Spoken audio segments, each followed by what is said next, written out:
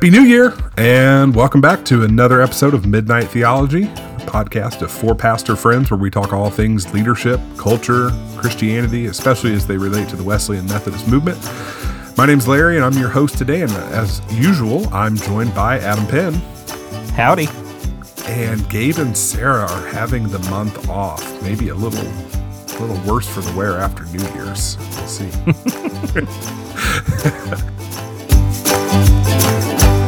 Hey, Adam, how are you, man? Yeah, I'm doing great, man.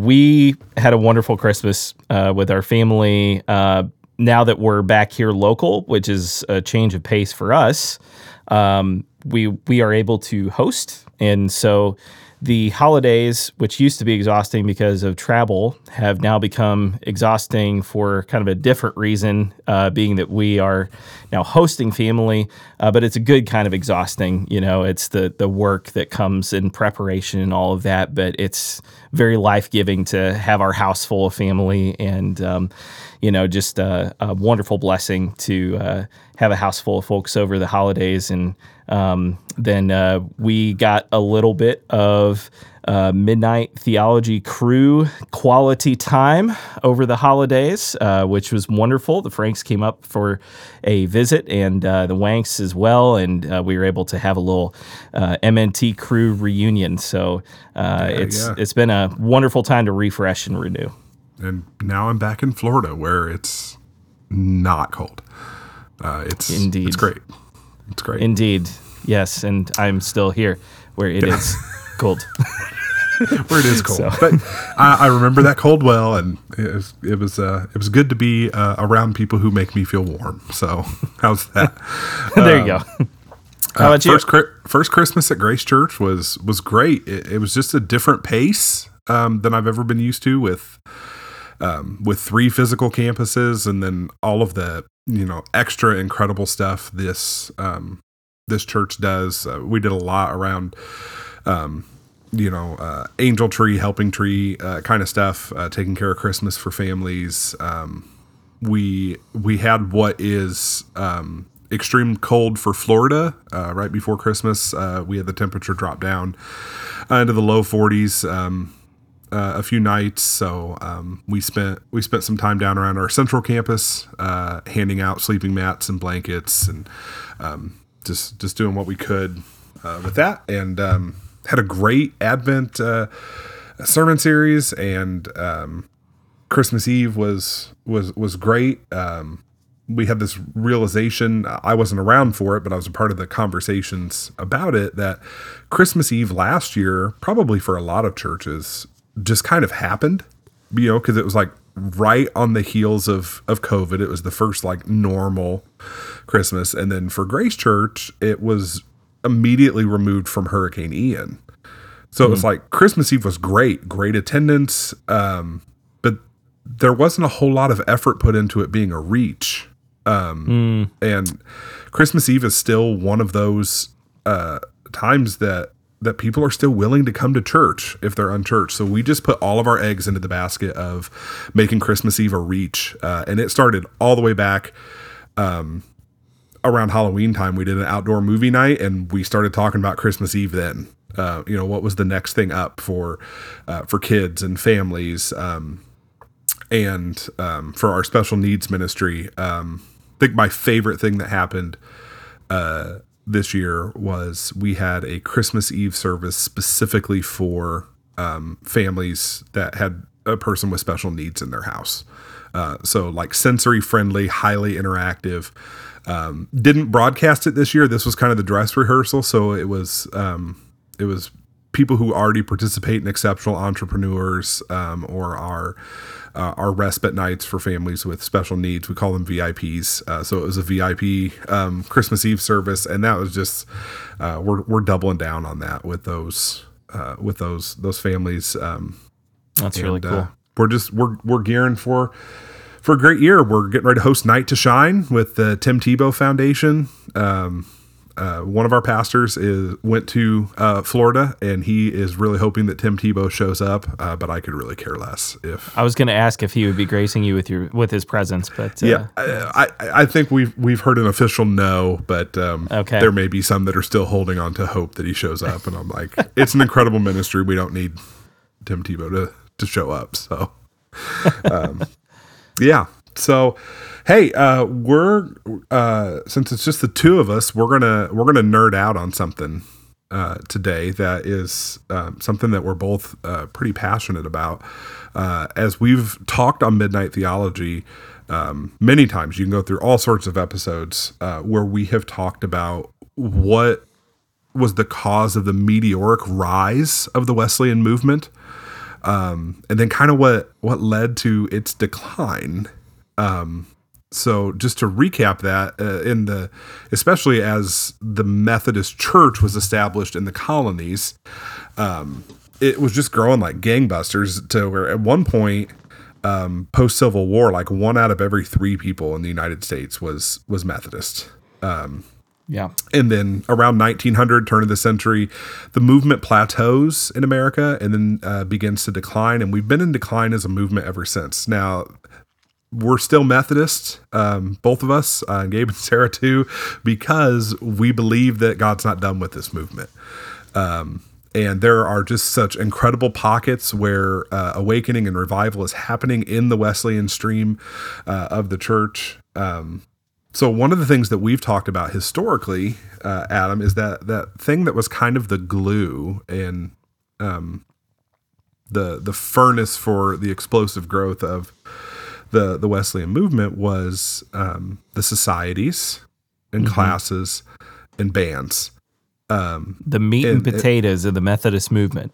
Absolutely. So like 100%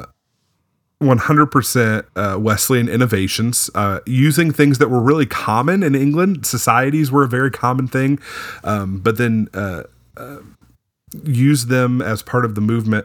So let's just talk briefly about historically what was a society, a class, and a band. Please do that for us, Reverend Dr. Frank. Well, I happen to have done some research around this for my my dissertation. Yeah. How convenient. I happen to think that the way forward for us as a movement is by looking back. Amazing. So, incredible. Put the method back in Methodism. Look at you. So societies were the basic unit of the movement. Before there were any formal congregations for the Methodist Church, when Methodists existed as a spiritual order, if you will, within the Church of England. So societies were just a gathering of people in a specific area who were just committed to following Jesus together, or even just to consider following Jesus. And it was done within the framework of a discipleship system that John Wesley laid out. Societies were really large. Larger. They could be as small as 20 or so. They could have as many as a few hundred. And they met together with this simple idea to watch over one another in love, to support one another with prayer and worship and fellowship and spiritual direction. This was the basic unit of the early Wesleyan movement. And not in an instructional way, right? That was one of the things we were talking about before we got started. This was about discipleship growth, right? Yeah, and if you want to hear more about the First Methodist Society, in case you missed last month's episode, we talk about one of the first meeting houses built for a Methodist Society called the New Room. So, right. So there's that stated purpose of watching over one another in love, and the societies become this kind of incubator for Methodist discipleship. So you have people that are becoming awakened to God and entering relationship with Jesus through other Wesleyan innovations like field preaching events, and they're being gathered into these societies to be nurtured in the Christian faith and to be offered mutual accountability. Membership bar was really low for the societies. In fact, the only requirement for society membership was, quote, a desire to flee from the wrath to come. So, I mean, that's pretty low bar. So you hop in there. As John Wesley would say, you have the servile fear within you that you have offended God and you need help, and you have not the faith of a child yet of God. So yeah, step one. Yeah. So societies become this piece that initially Wesley sees as being subordinate to within the existing framework of the Church of England, but we also see the society starting to take on the mature markings of church.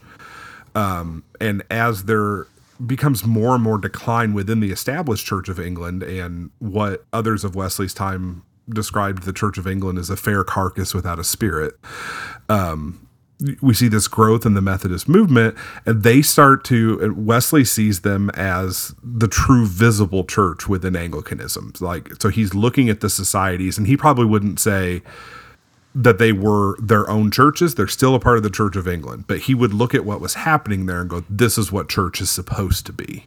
Mm-hmm. So anything else on societies? No, I think you covered it pretty well. Just kind of that entry point into a life of discipleship, which went hand in hand with the class meeting, which I suppose if there was a front door to the movement, it would have been the class, right?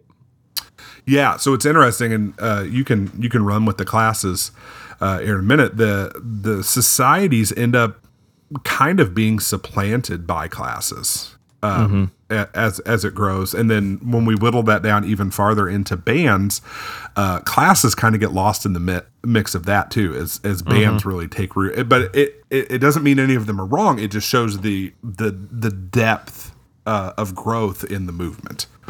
Yeah. So let's talk about classes for a minute. Yeah. What was a class?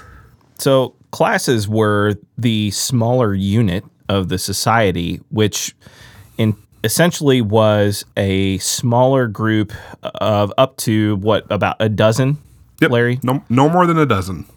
About a dozen people who would meet together and ask one another practical questions of the Christian life, really do that watching over one another in Christian love, such as, am I consciously or unconsciously creating the impression that I am better than I am? In other words, am I a hypocrite? So that's question number one of the class meeting. Okay. So you can already see. So and when was the last time you got together with your friends and asked that question? Every Monday morning. Yeah. Well, okay. Maybe it's different for you, but I'm asking our listeners right now who may not be part of one of these groups. When was the last time you got together with your friends and asked that question? Right. Yeah. So you see that the bar gets a lot higher already with the classes. So just a desire to flee from the wrath to come in the societies, and now as you get into the classes, there's a lot, like, you're convinced, you're awakened, you're on this walk of following Jesus. Now you have to watch over one another with love. Yeah, it's this active discussion of the state of their current relationship with God, and how they're living that out, how they're not living that out. I mean, this is in your face discipleship that Francis Asbury and Thomas Coke, as the first general superintendents, first bishops of the Methodist Church in America, they called the class meetings the universities for the ministry. Like, the whole thing rises and falls on the class meeting for them. Also important to point out with the class meetings, these are mixed gender in the early Methodist movement, and men and women alike share in leadership in that. So that was a huge piece in the early days of the Wesleyan movement. Yeah, absolutely. And the questions, which if you Google Wesley's class meeting questions, and I could probably drop a link in the show notes too, but like the questions were crafted so as to accommodate mixed gender groups, to where you weren't digging in extremely deep to one another's lives, but it was at least centered around, what do my practices of discipleship actually look like? Let's cut the generalities, cut the pretense, and really get down to the brass tacks of the Christian life and how I'm actually ordering my life around Christ. And that was kind of the focus of the class meeting. So I'll drop a link to those questions. There are 21 questions that the class meetings would ask one another. I'll drop a link to those in the show notes. Okay, and then we go down another level here into a deeper small group discipleship for serious believers called the band meeting. Now, we talked about New Room in the last podcast, the New Room Conference. Do you remember? I know you were there, Adam. It was you and our friend Casey and I, and we were at New Room, and the schedule just says that after dinner is the George A. Savito band. And like none of us knew George yet, like, and we were like, "Oh my God, George A. Savito's in a band! Can this guy get any cooler?" Like, so we like rushed back from dinner to hear George's band, and then it's just his covenant group up there answering questions, and we're like, "This is baloney. Where's the music? Where's the band at?" That's right. Yeah, so we need to define the band because we 3 men with seminary degrees. We're led to believe that George A. Savito is in a band. And he is not. I mean, maybe he is, and we don't know about it, but to my knowledge, he is not. He's not. Poppy, if you're listening, you should not join a band in retirement. It's not your thing. I wouldn't be mad, George. It's okay. Suck up.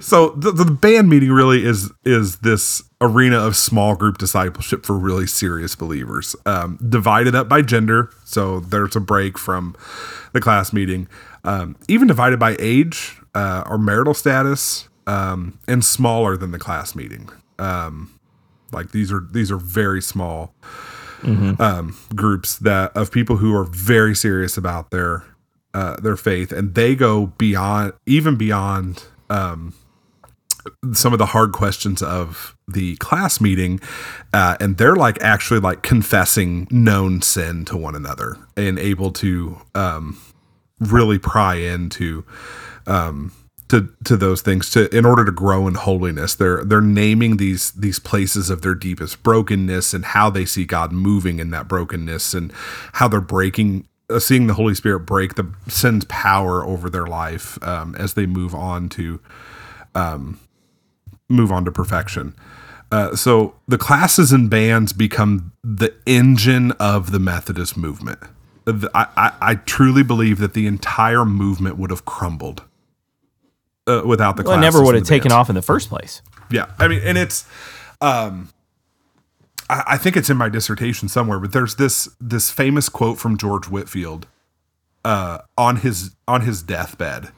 And he's the one that invited Wesley to step into field preaching in the first place. And he had tens of thousands of people coming to hear him preach, but he's laying on his deathbed and he's so filled with regret that his movement didn't take off the way that Wesley's did.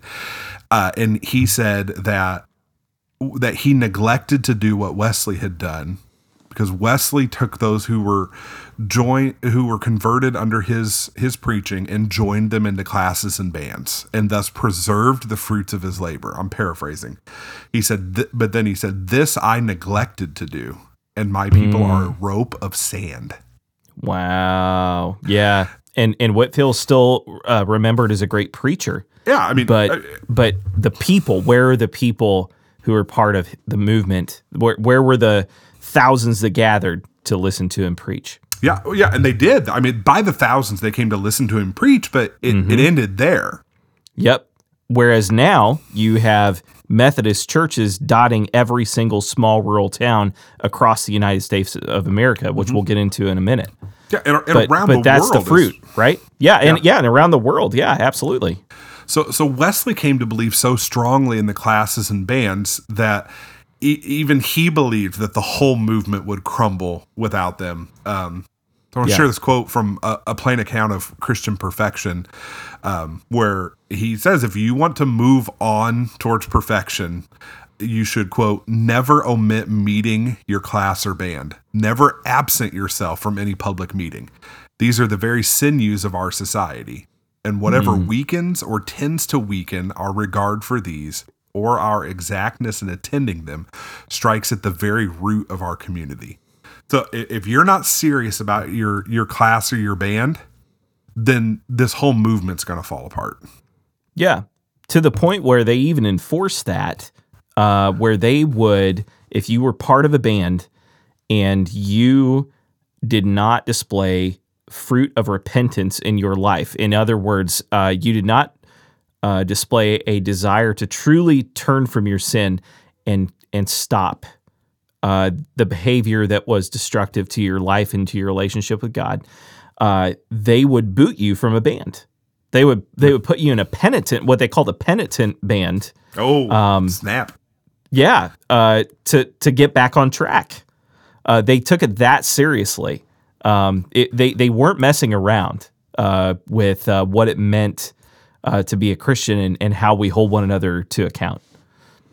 I found the Whitefield quote while you were talking. It comes from an 1859 biography of Adam Clarke, who was actually one of Wesley's preachers. But he was quoted to say, "The fruit of Mr. Whitefield's labor died with himself.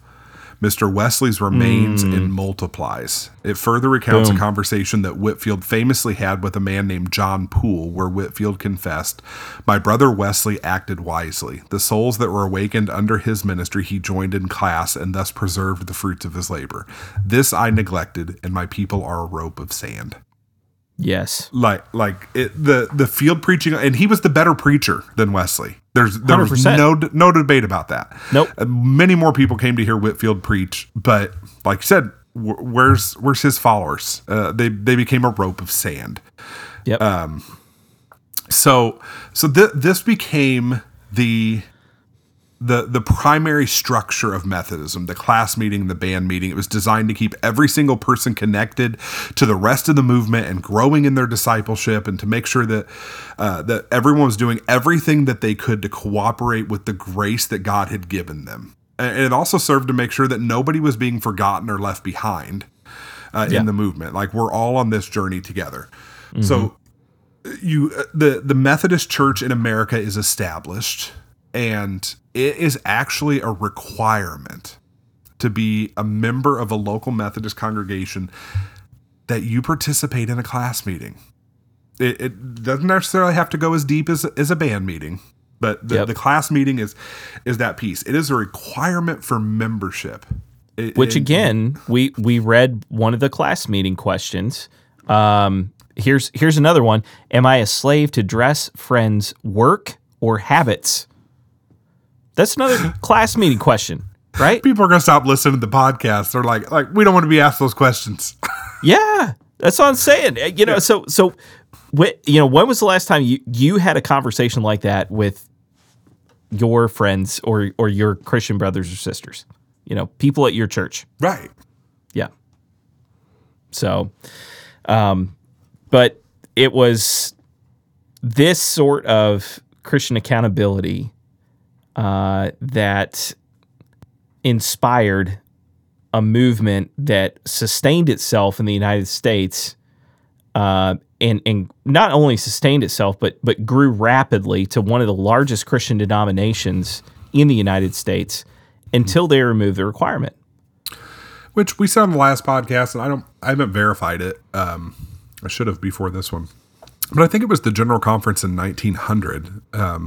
So right, if not, there somewhere right around the turn of the century, removed the class meeting as a requirement for membership. So they lowered the bar for becoming a member of a local church. Yeah, and you can look it up and correct us if we're wrong on the date. Immediately, the movement plateaued. Yep, and then began to decline, and so that was the first domino to fall. In that, and then you have a bunch of other stuff that we can get into with the professionalization of clergy and all that, which we will in a minute. Yeah, it just begins to drag the whole movement down to where we kind of just became a face in the crowd. Yeah, of what is distinct about the Methodist church you attend from the Baptist church up the street? Yeah, exactly. We became one of a handful of declining mainline denominations that marked the 20th century. Mm-hmm. And that was the entire 20th century, was the institutionalization of mainline denominations that were all declining. And we were just one among a few. Right. So we have the circuit rider piece going where you might have one professional clergy person to, 20, 30 different churches. But then we kind of got this attitude of, well, the Presbyterians get their own pastor. Why can't we? It's like when, the Old Testament, they cry out to God. Everyone else has a king. Why can't we? So that's what happens. And I think, and you think that the professionalization of clergy is directly related to the decline of the class and band meeting. Yes. So say more about that. Yeah, mainly because the class and band meeting were at their heart and by design lay-led. There was no other way.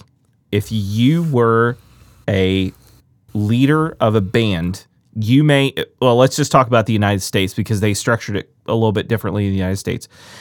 If you were a Methodist in the U.S., you, as a leader of a band, may have a relationship with your circuit rider who would be checking in with you to get reports from the people who you were watching over in Christian love, right?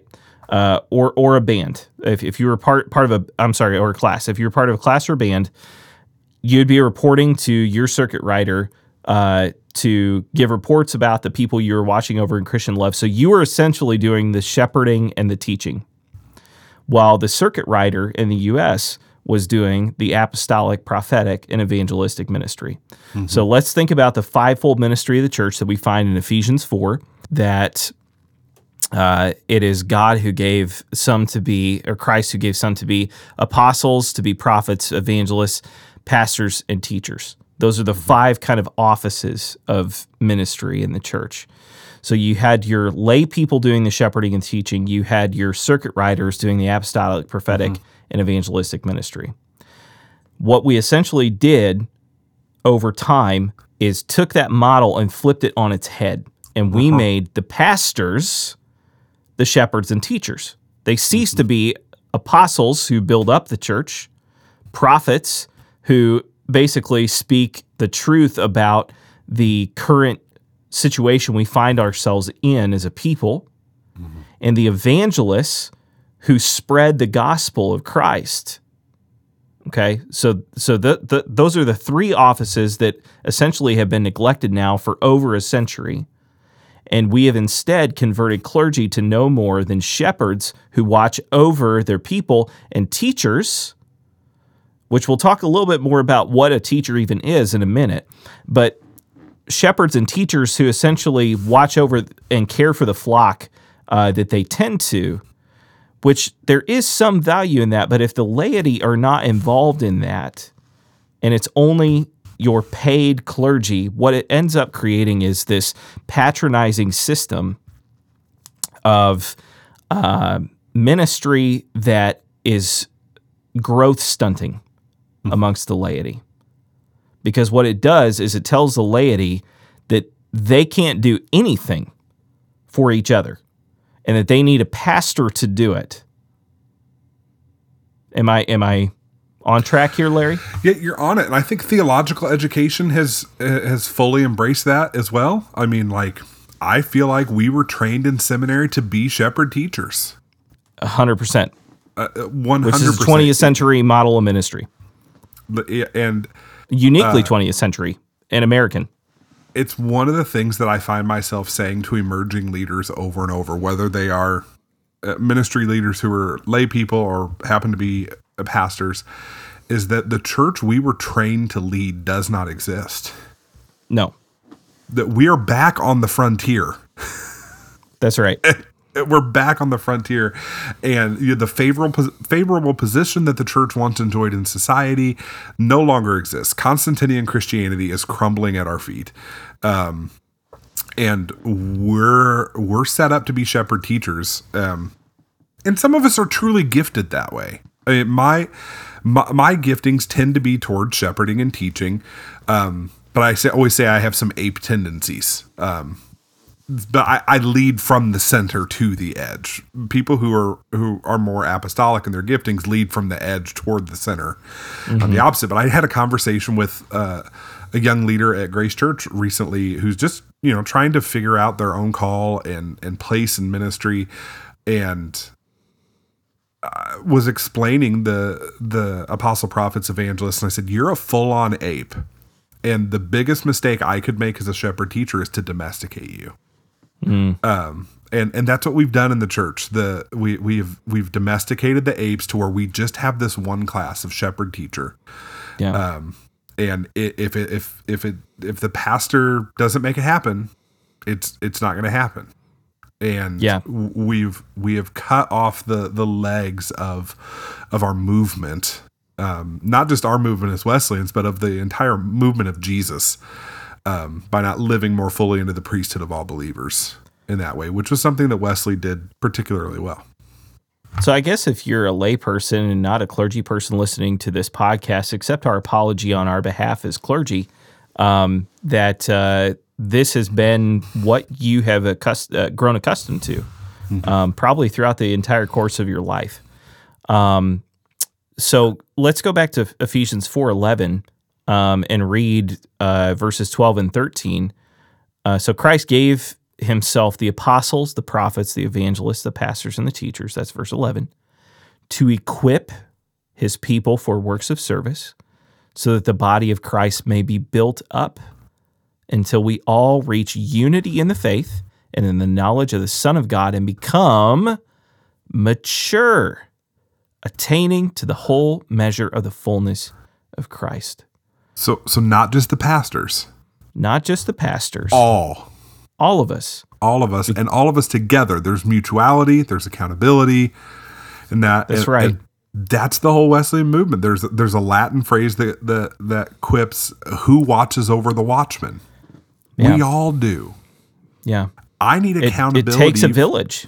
I need accountability from the people that I'm entrusted to lead. Sure. They need accountability from me. We need those systems in place, and I think we're experiencing these death pangs of cultural Christianity, in that everything has been so shepherd teacher oriented that we've developed this attractional church model where we get butts in the pews. We've really lowered the bar for what it takes to be a member or a partner in a church.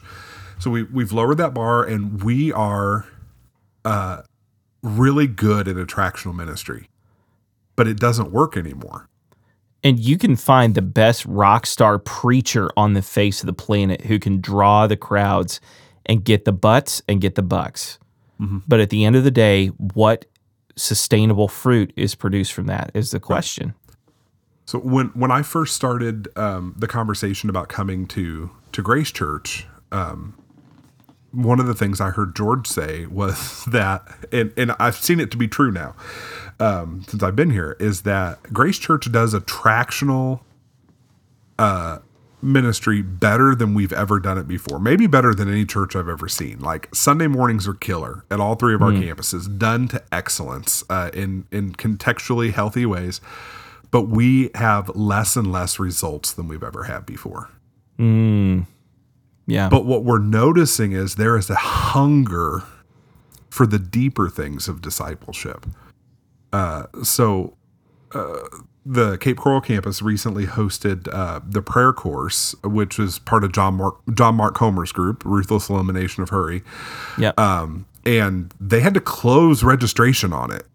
It was getting too full. Wow. like people wanting to learn to pray.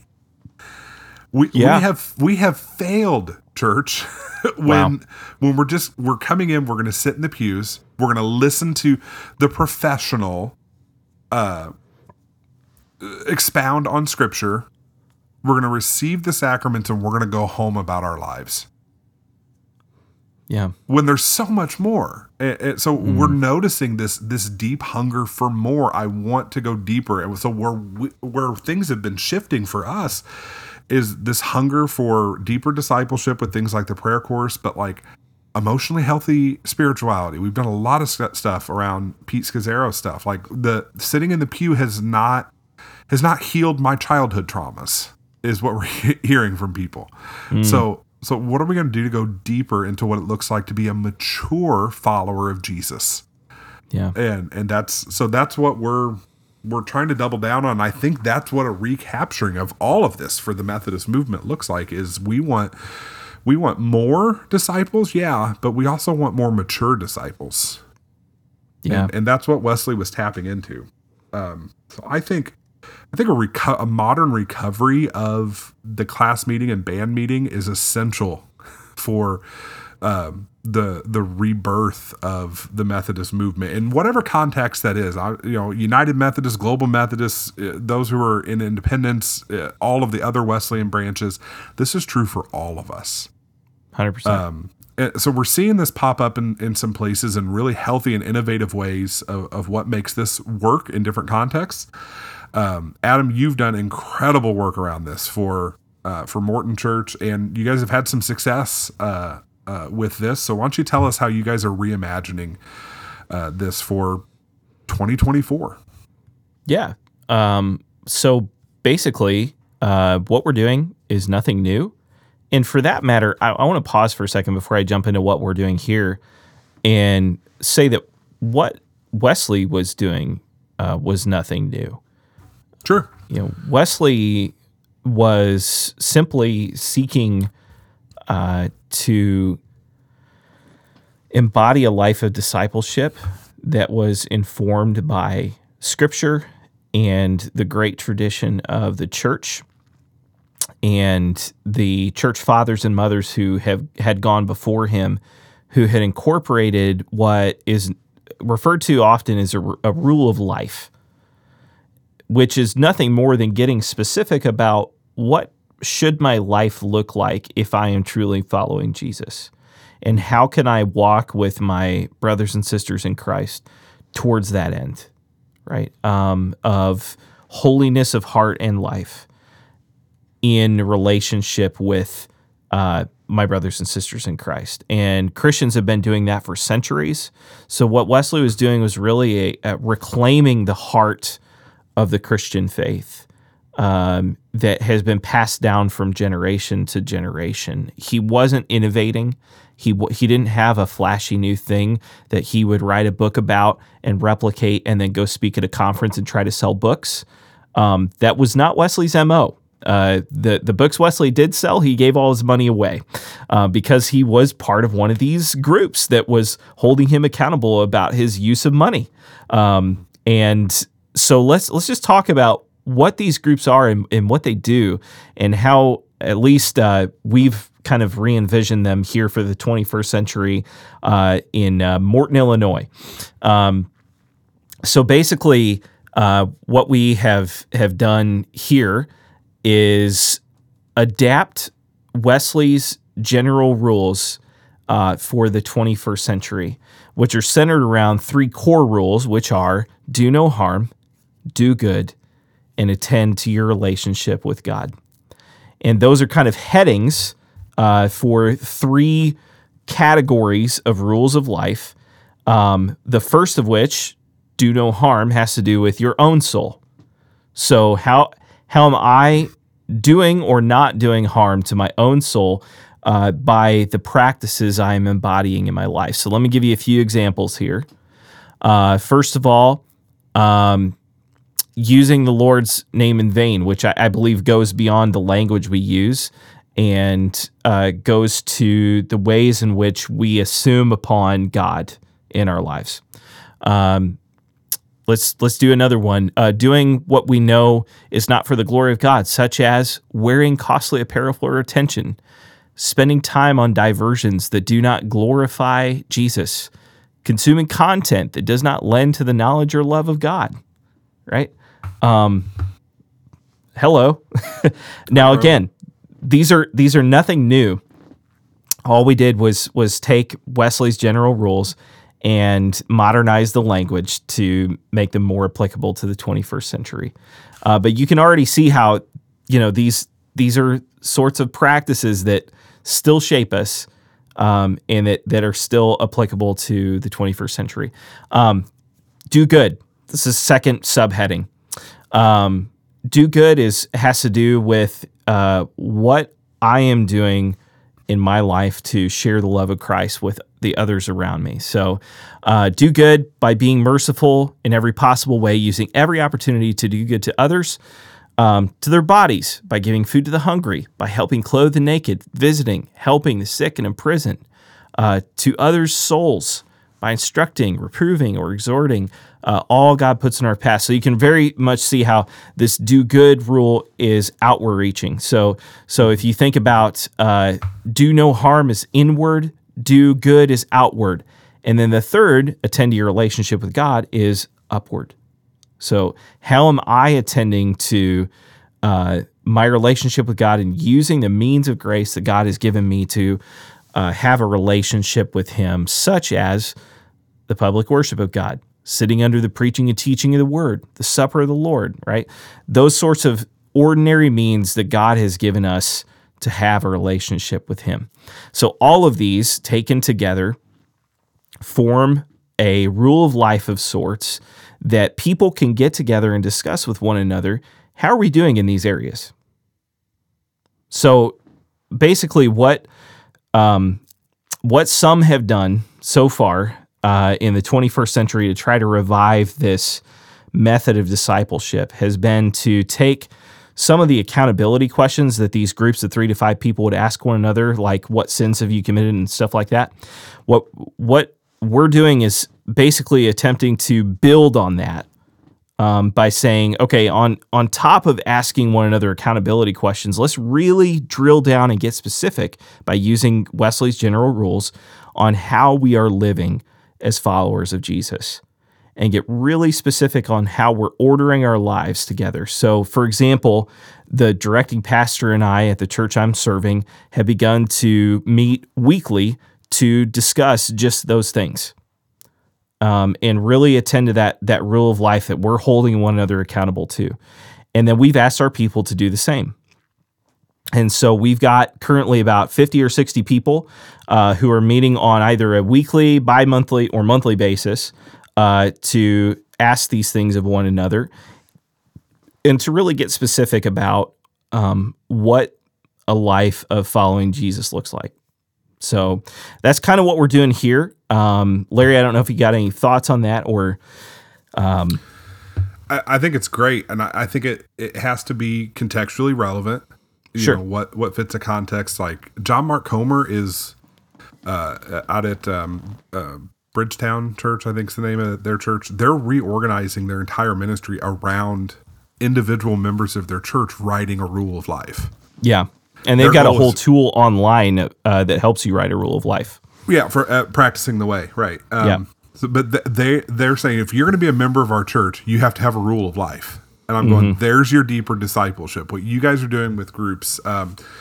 We at Grace Church through SLI, Spiritual Leadership Incorporated, all of our leaders have done what's called a PDP, a personal development plan, where we put, these are things that we're going to focus on for the next 6 months, and how we're going to accomplish them. And we have a vision through our lead pastor, Wes, of turning that into personal discipleship plans in the same vein as Bridgetown Church, to where every member of Grace Church would eventually write their own personal discipleship plan. Like, this is how I'm going to attend to my relationship with God, inward, outward, upward, and how we put accountability into place around that. I think it's kind of the secret sauce of the teams-based ministry we do, is that everything starts from this kind of watching over one another in love. Like on Thursdays, I sit down with our lead pastor, and we don't jump right into, what's going on at my campus or what's happening with this area. It's how is it with your soul? Yeah. You said you were struggling with this, how's that going? Have you followed through on this? Like that kind of intentionality. And we're trying to spill that out into our, the everyday workings of our church. And it's just, one, as a staff person, as a pastor on the team, I've never felt more cared for. Number one, like the people that I'm in covenant relationship with are truly vested in my relationship with Jesus. Yeah. And they care about my relationship with my spouse and my kids. And if I'm taking care of myself, because those are all expressions of my discipleship and apprenticeship to Jesus. So we're just trying to double down on that. And I think we're seeing that hunger all over the place where people are done playing church. Yeah. They want something deeper, like the whole evangelism culture when we were in middle school and in high school was, your get out of hell free card. Yeah. Like, okay, great, you're saved from hell. Now what? I'm going to put that card in my back pocket and need it when I'm 85 years old. Unless the evangelist was right and I get hit by a bus on my way home tonight. That's always possible too. Yeah. But what does being in a relationship with Jesus mean now? What difference does the inbreaking of God's kingdom make in my life right now? And part of the way we discover that is through mutuality and accountability. Yeah. And, so we trying to develop this intentional awareness of God's presence and how God is speaking and moving and correcting. And, that's all part of it together. And if you're listening and you're hearing some of the questions that Adam has read off and you're thinking that's too in depth, I don't know that I trust anyone to answer those. It takes time. And time builds trust, and then time and trust together brings about transformation. Like, and that's Seedbed's thing with their bands. Time plus trust equals transformation. Yeah, and it is absolutely true. My covenant group of pastors that I have been with very consistently for a little over a decade now. We ask these questions. Right now we meet on Monday mornings on Zoom because I'm in Florida. And these are the questions we ask each other. And we ask them even when we didn't trust each other enough to answer them fully.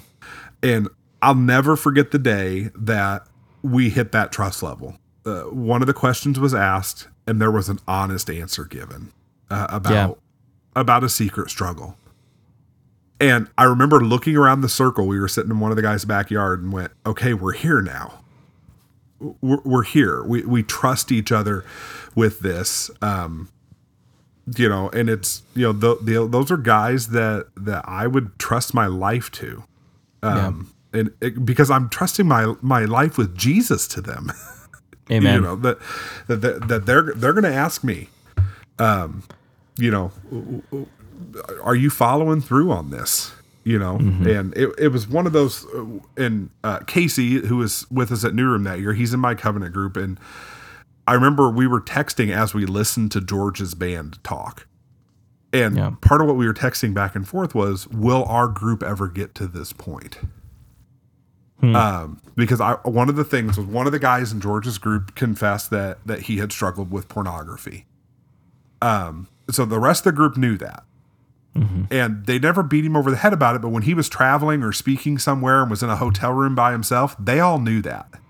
Yeah. So his covenant brothers are texting him going, what are you watching right now? Yeah. And just knowing they were going to do that helped him to flee from that temptation. Sure. So that's the beauty of this whole thing is who watches over the watchman? We all do. This is mutual accountability, and we're all reaching full maturity in him together. Clergy, laity, all of us together doing this. And I think people are hungry for it. And if you're listening and that's something you want, find a group like that. If you don't have a group like that available to you, we'll post some resources with this to help you start a group like that. I'll even, I'll drop a link to the method group guide that we use, which is basically the band guide that we use here at Morton Methodist Church. I'd be happy, whether you're laity or clergy listening, if you want to utilize this at your church, please feel free. No copyrights in the kingdom, right, buddy? Heck no. Yeah, no, we have no claim over that. Again, I'm not even doing anything original. I'm just adapting, what Wesley did to the 21st century. So please. Wesley did like you said, Wesley did what the early church fathers did. Exactly. And he did what Jesus did. Jesus gathered to himself a ragtag group of Talmudim, the Hebrew word for followers, and said, let's do life together. Yeah.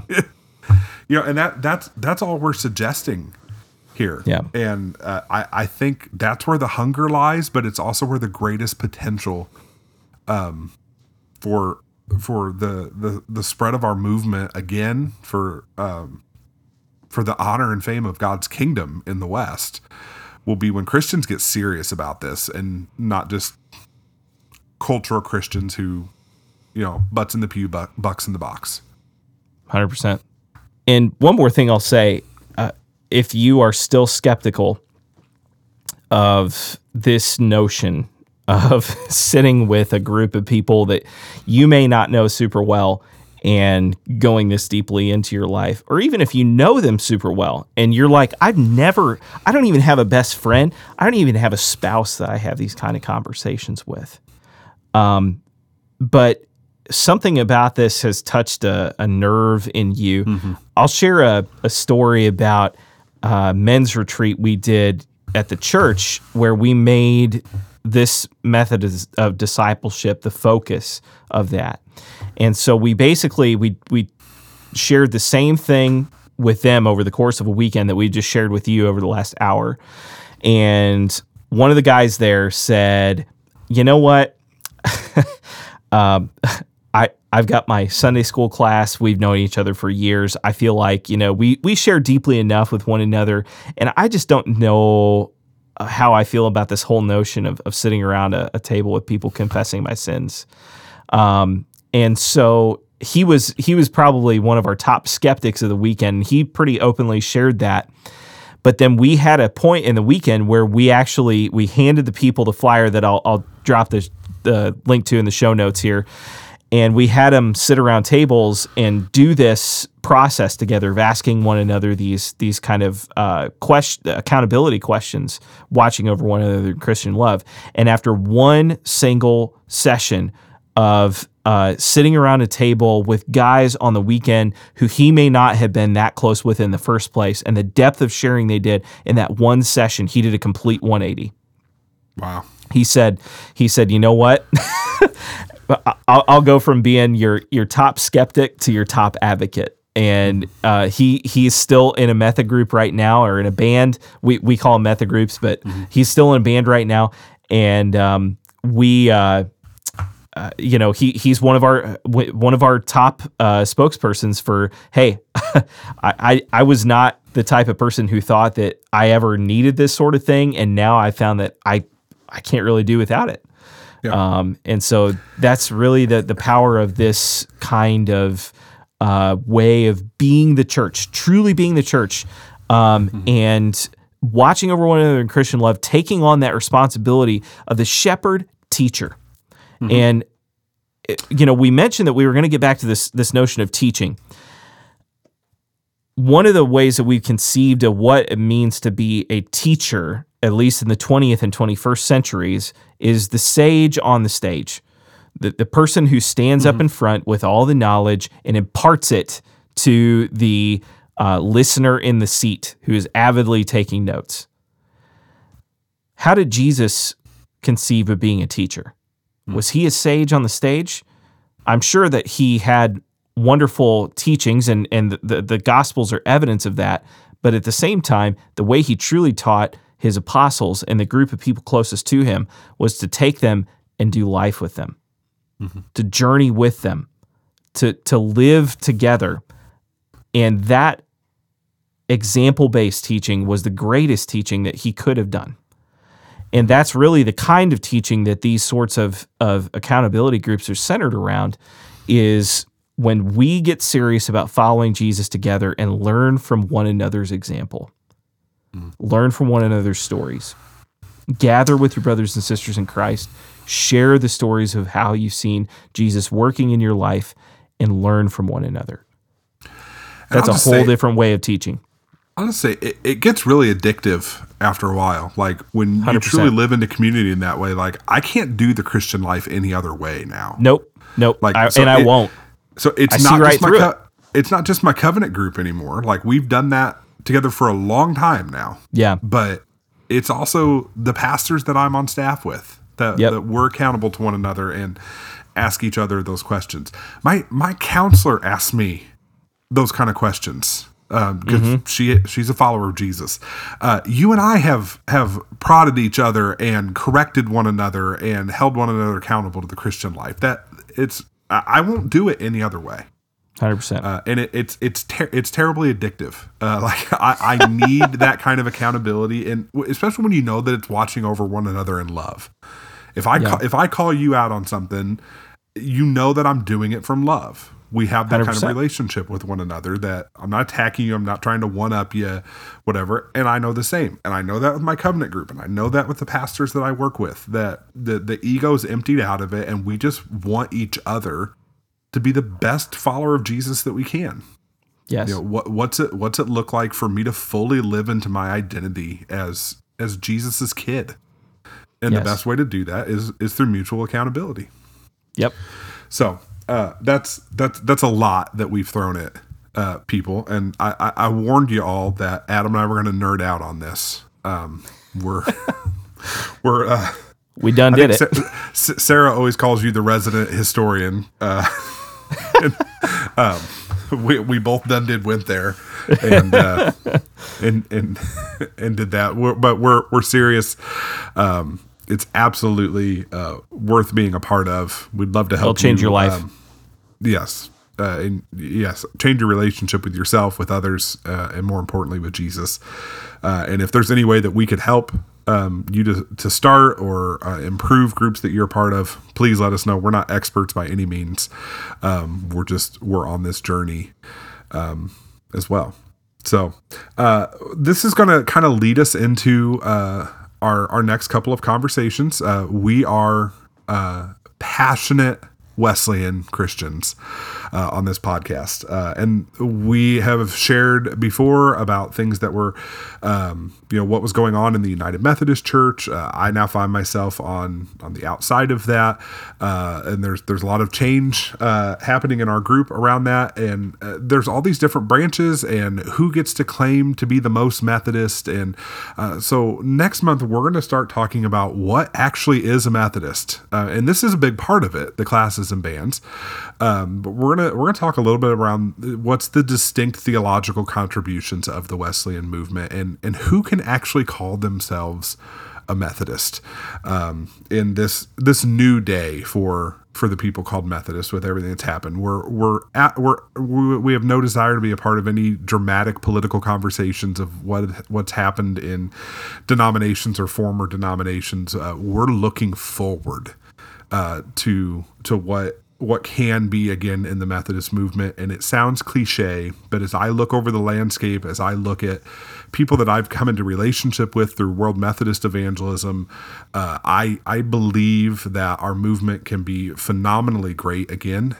And I believe truly that the best days for the people called Methodists are still yet to come. So that's where we're going to be headed next week or next month. Gosh, we can't do this weekly. We can barely pull ourselves together monthly to do this. It's a podcast about midnight, guys. Like, we can't do this all the time. We're old. We have kids. Like, there's not a lot of midnights left for us anymore.